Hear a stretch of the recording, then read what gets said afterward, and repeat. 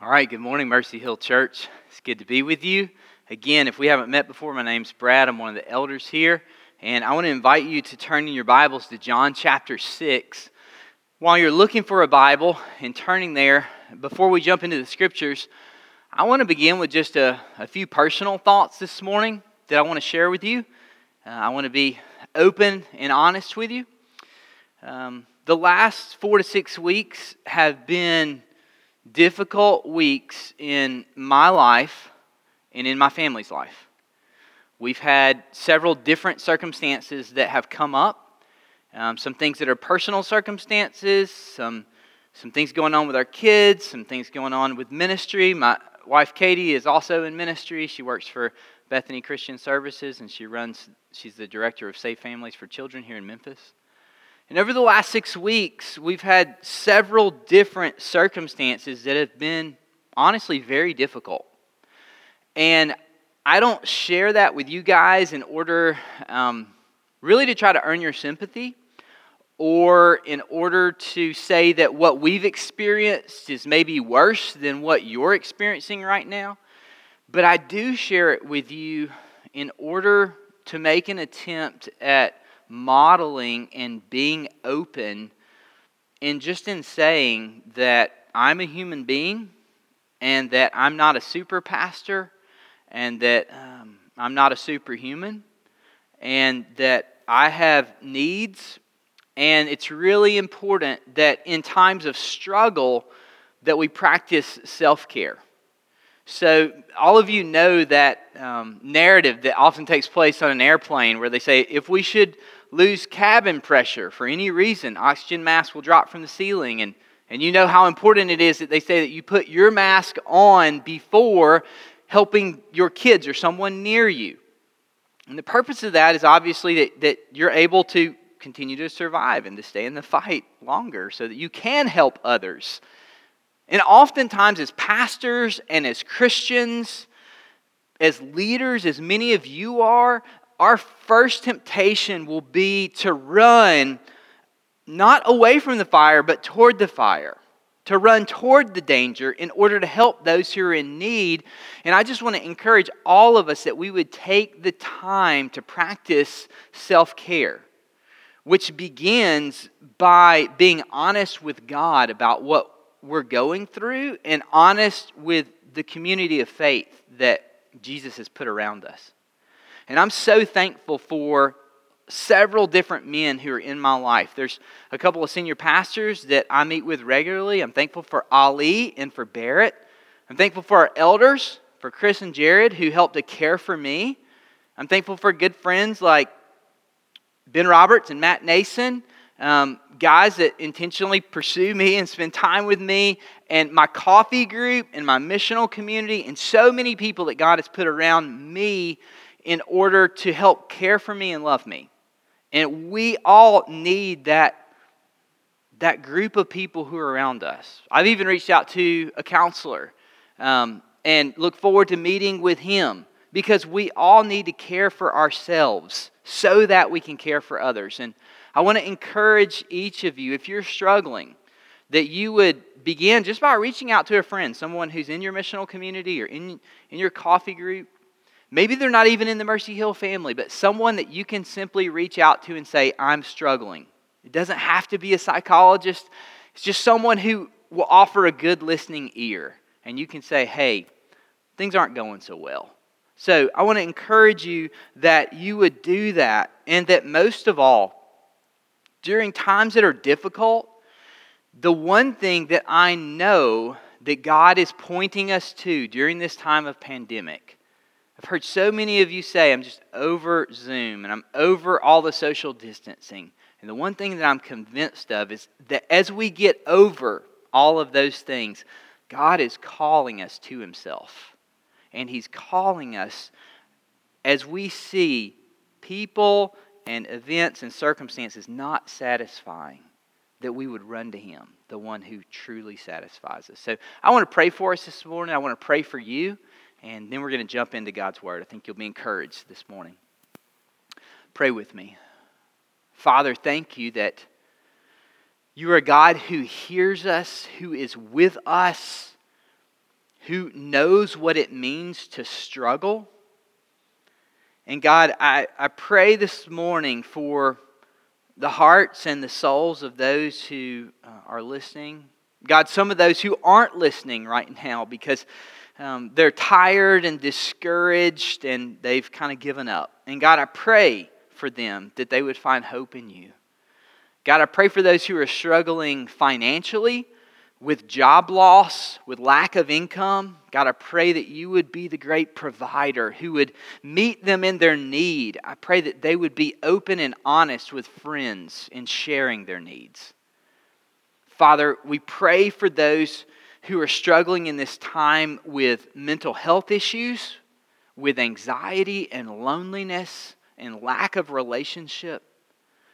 God, we pray that we would see that you are the God who never leaves us and never forsakes us, who is closer than the closest brother or sister could be. Jesus, thank you that you have shown us what it looks like to live life as a human being.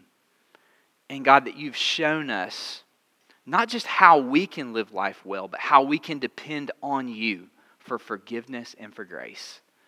God, may you draw us into your grace this morning as we study your word. May you remind us of the beauty of the gospel.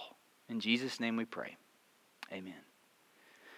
Well, if you would, grab a Bible, as I said, and turn to John chapter 6. And when I say grab a Bible, I literally mean it. Like, if we're going to make this live stream thing work, then you're going to have to do a little work as well. And so I want you to wake up, and I want you to go look around the house and, find a Bible and grab a journal and grab a pen.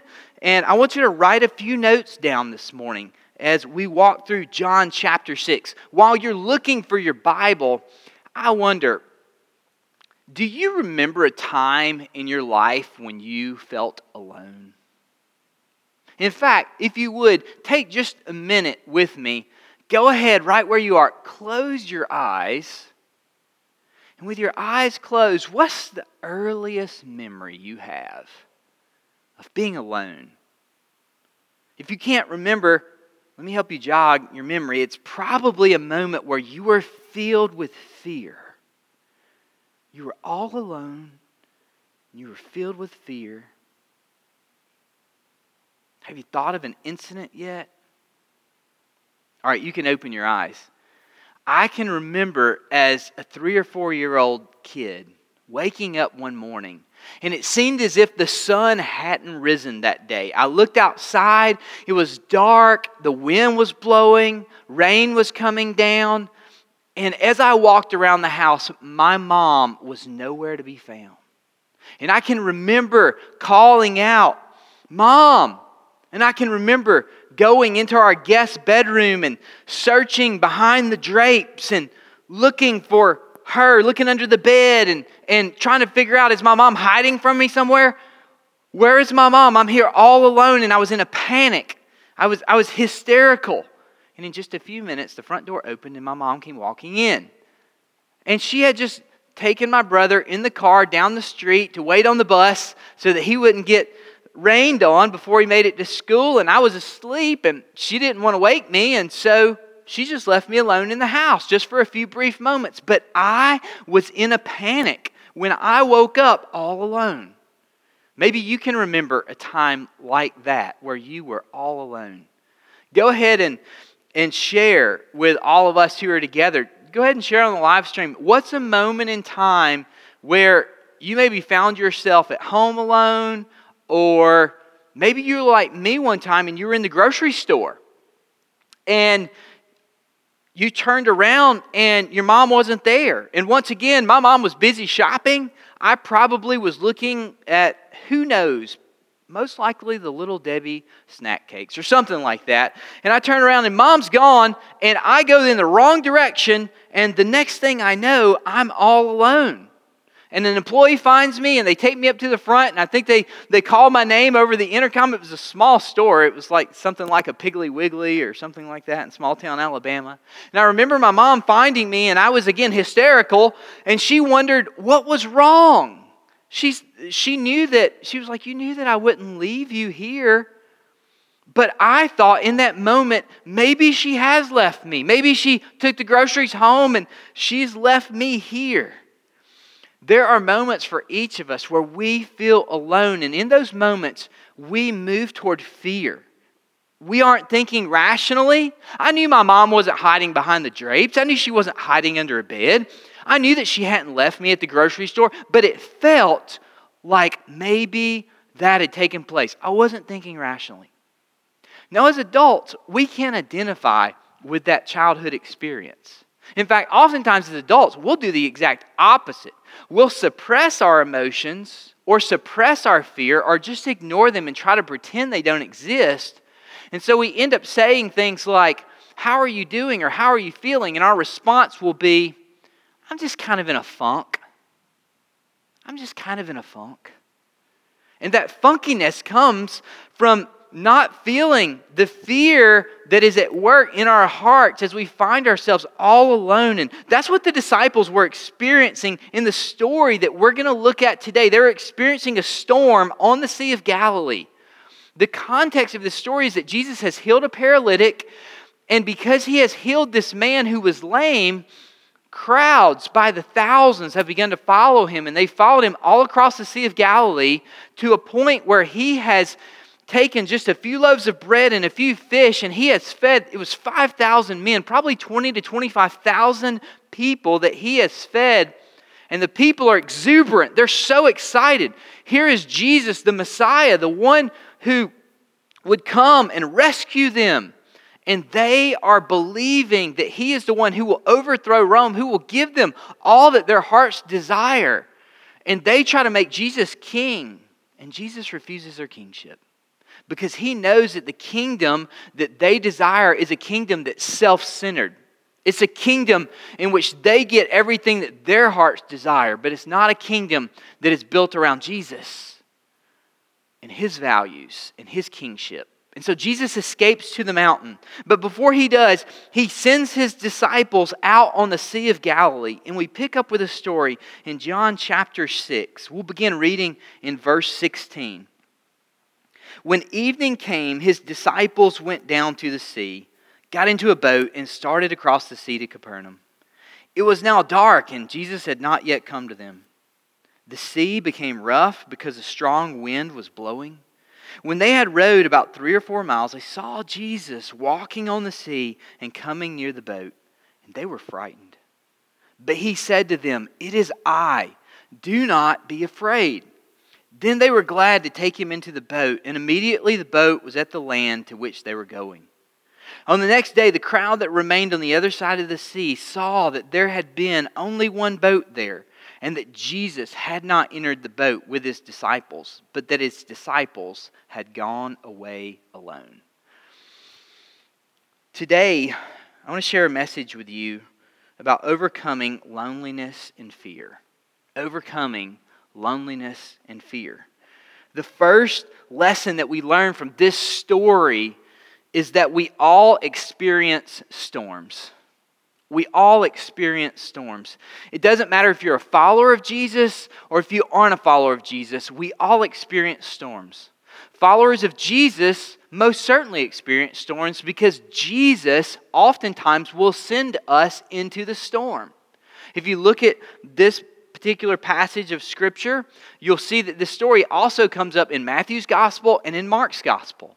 Oftentimes, we'll see a familiar story like that and we'll go, "Oh, I don't really need to understand that story or learn that story. I already know it." But stories that appear multiple times within the Gospels are there because we need to remember them. They're very important in helping us to understand the truths of the Gospel. And this is one of those stories. In following Jesus, we will experience storms. Jesus actually sends his disciples into this storm. James chapter 1 tells us in verse 2, James 1 verse 2 says, "Count it all joy, my brothers, when you meet trials of various kinds, for you know that the testing of your faith produces steadfastness. And let steadfastness have its full effect, that you may be perfect and complete, lacking in nothing."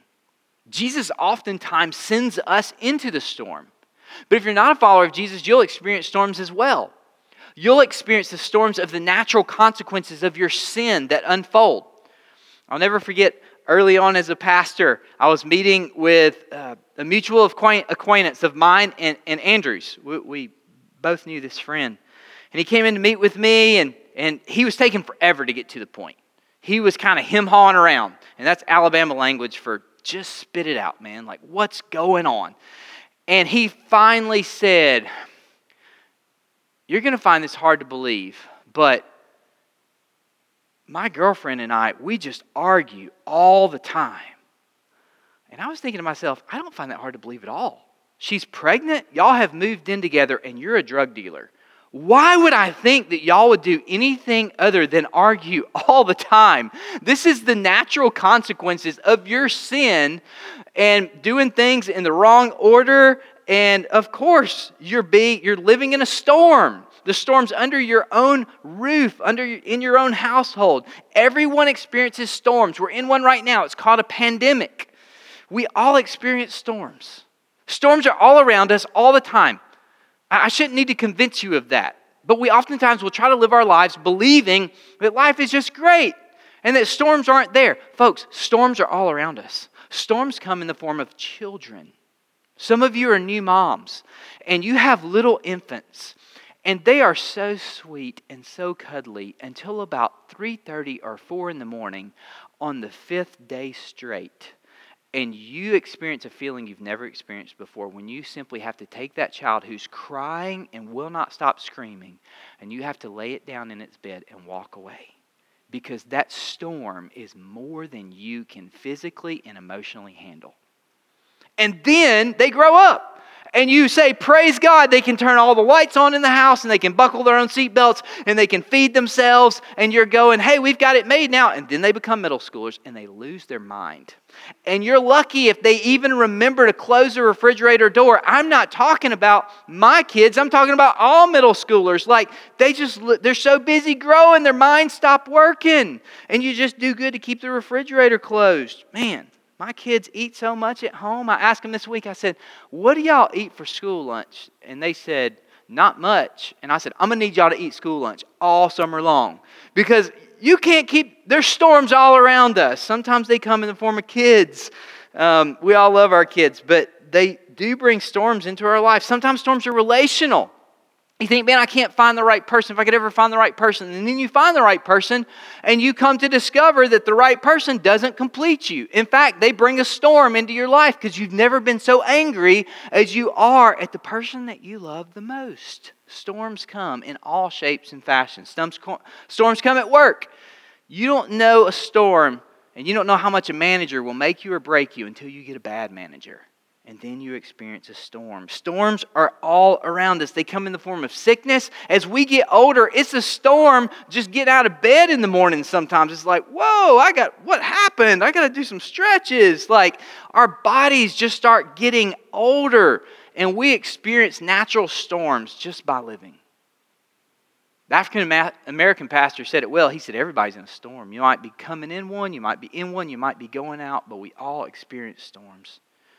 If you think that I'm just kind of blowing this up for the sake of this point, 1 in 5 adults in America struggle with mental health. 1 in 5. We all experience storms. But secondly, in this story, we learn that storms blow you off course.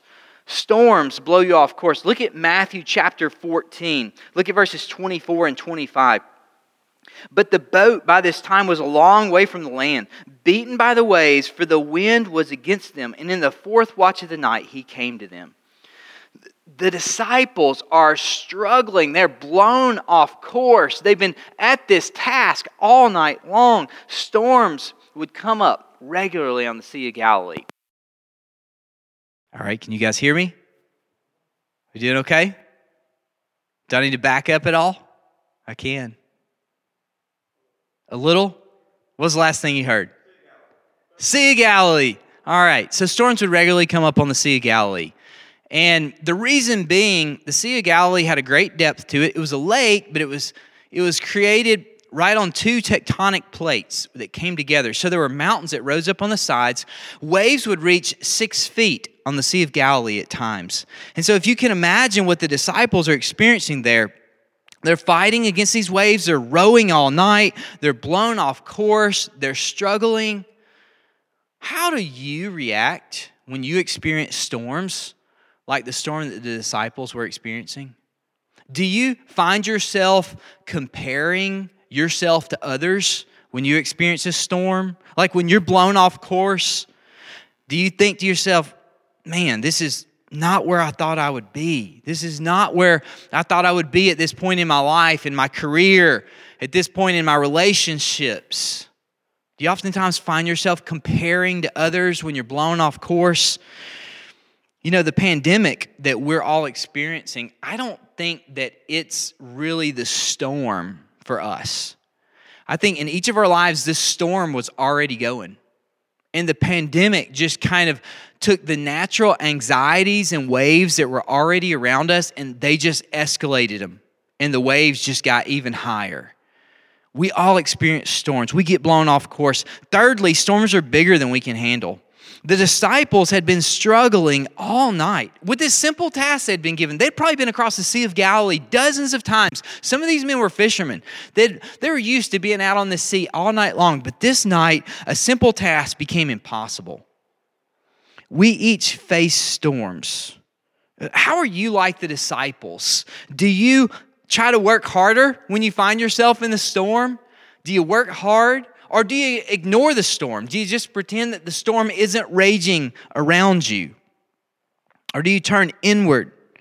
Well, how do you respond when you experience storms and you're blown off course and you realize that they're more than you can handle? The big idea, I've waited a long time to share the big idea with you today. The big idea is simply this: Jesus meets us in the storm, so let him in the boat. Jesus meets us in the storm, so let him in the boat. Some of you guys, for whatever reason, whether it's shame or it's guilt about past experiences, but for some of you, you've experienced storms in the past where you've been blown off course and it was more than you could handle, but for some reason, you have come to the conclusion that Jesus is not for you, that he was not with you, and that you continue to work and to battle the storm alone.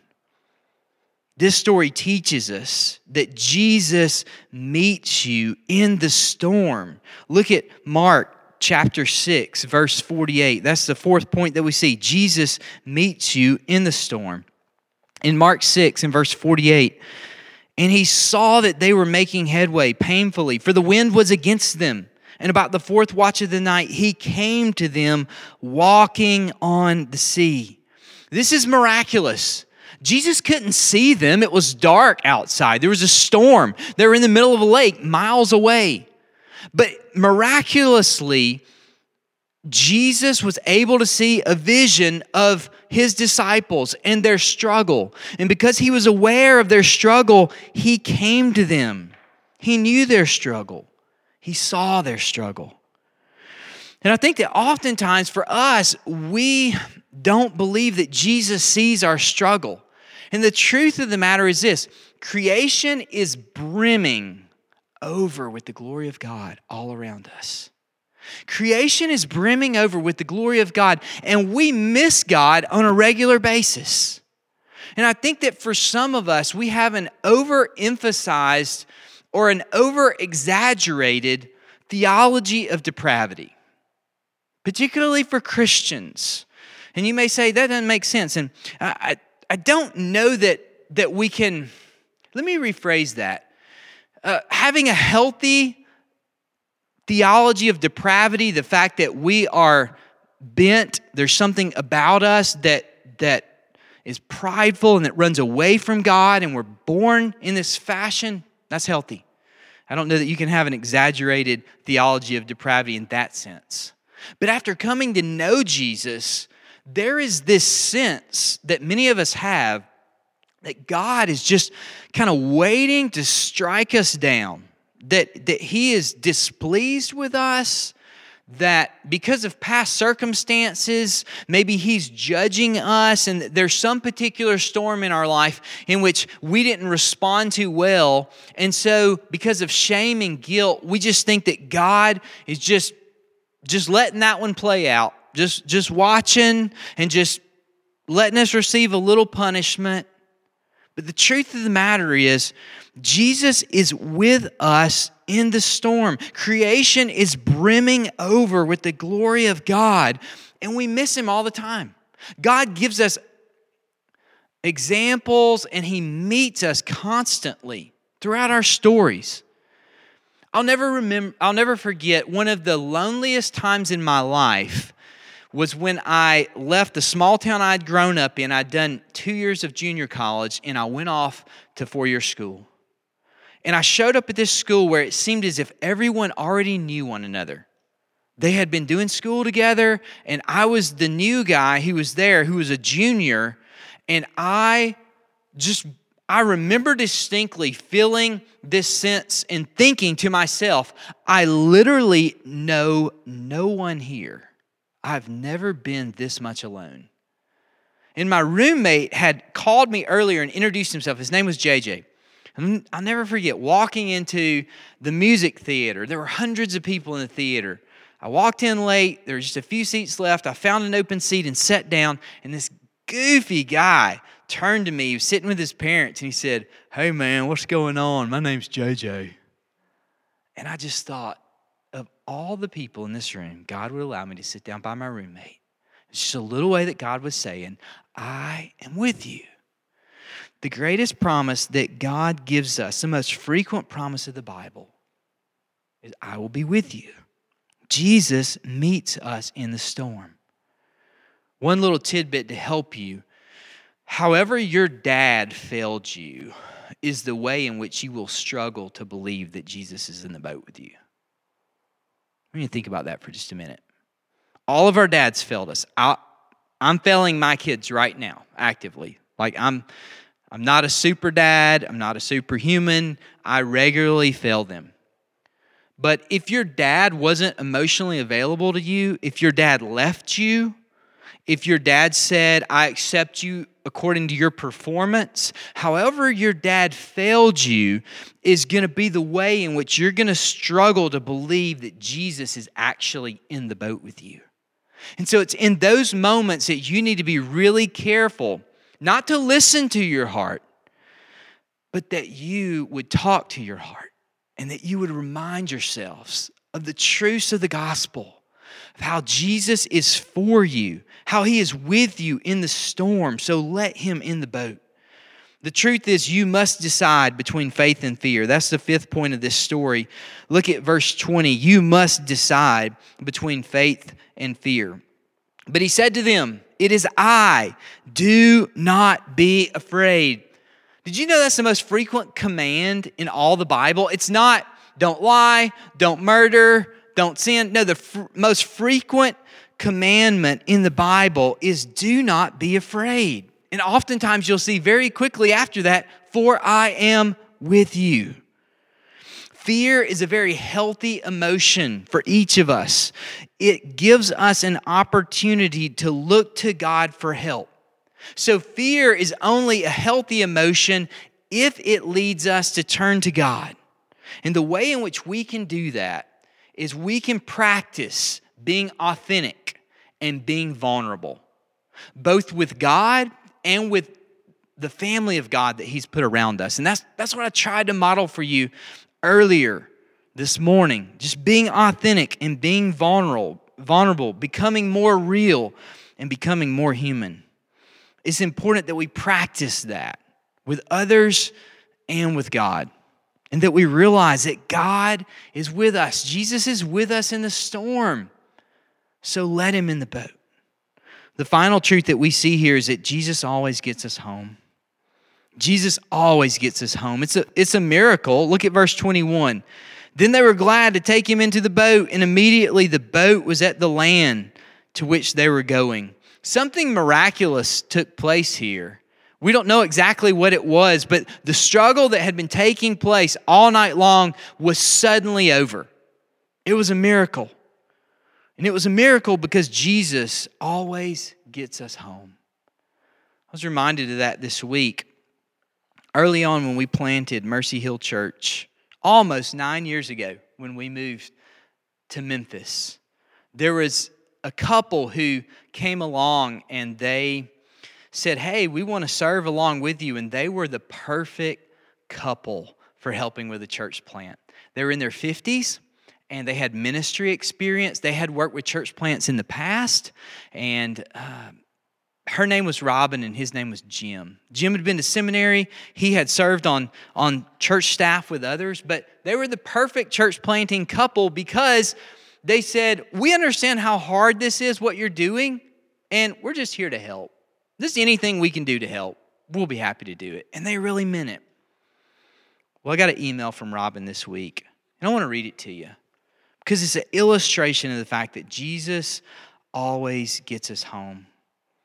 The email that nobody ever wants to write.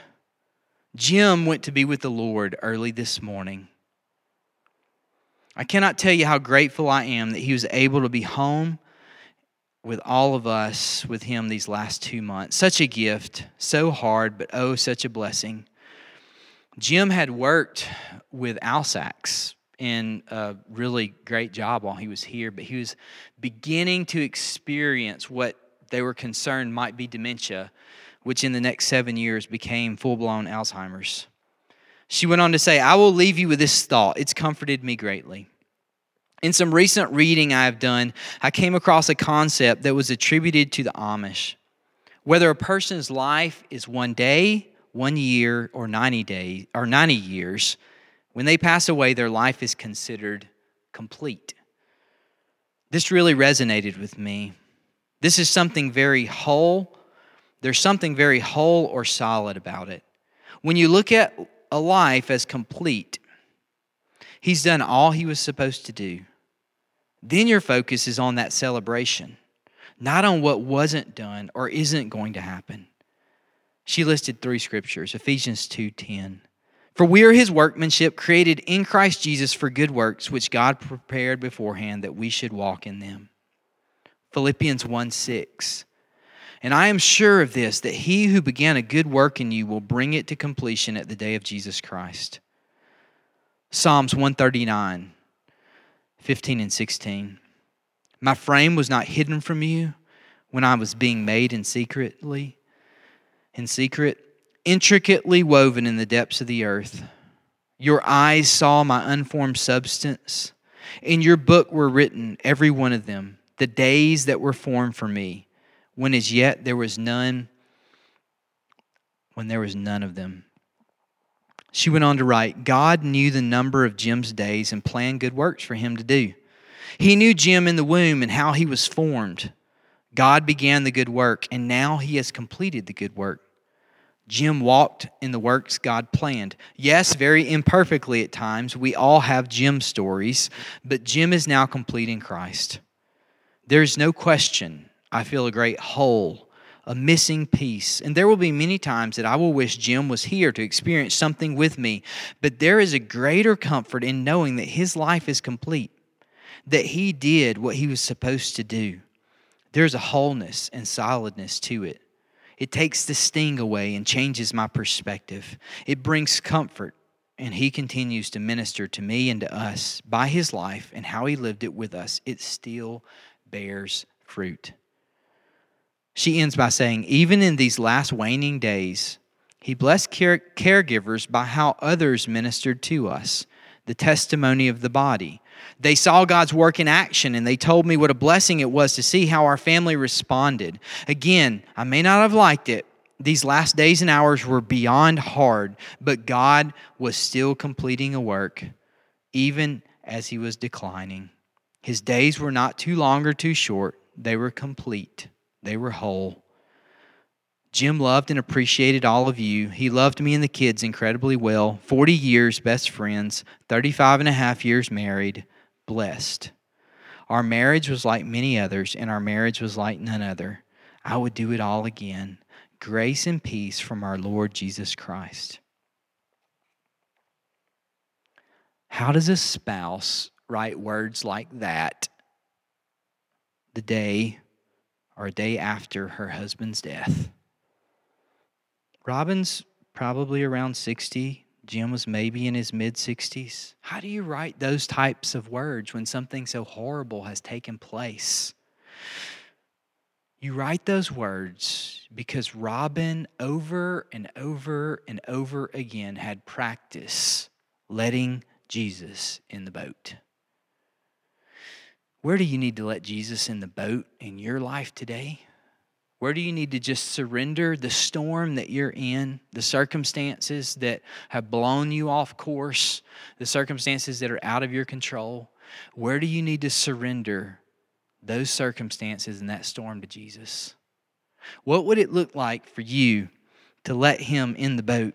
How do you need to preach the gospel to yourself, to remind yourself that you're not judged by the shame and the guilt that you fear, that you don't earn Jesus' favor, but that you come to Him in surrender, believing that He is God and that you are not? Maybe you're watching this live stream today and there's never been a moment in time where you've surrendered your life to Jesus. Maybe there's never been a moment where you've said, Jesus, you need to get in the boat with me because I can't do this life and all of eternity alone. And today is a moment in which you just need to say, Jesus, I have sinned and I need the God who created me to get in the boat with me. Would you save me from my sin? I want to pray for you today. Jesus always gets us home. Let's be confident. He's with us in the storm. Let's let Him in the boat. Let's pray. Father, thank you. Thank you that You've promised to never leave us or forsake us. Father, thank you that You tell us over and over again, do not be afraid. And that we can take heart in not being afraid because You are truly with us. Father, I pray for each of us as we struggle to really believe the gospel and as we struggle to really believe that You are with us and that You are for us. God, I pray that today that we would take the storms that we are facing in life and that we would wholeheartedly give them to You. And then, God, that we would repent of the shame and the guilt that we have carried, and that, God, that we would look with expectation to see the ways in which Your glory is brimming over in all of creation, and the thousands upon thousands of ways that You want to reach out to us and touch us and love us as Your children who are dearly loved. Father, thanks for this story that reminds us of the fact that we all will face storms, but that, God, You are with us. God, help us to have faith. In Jesus' name we pray. Amen.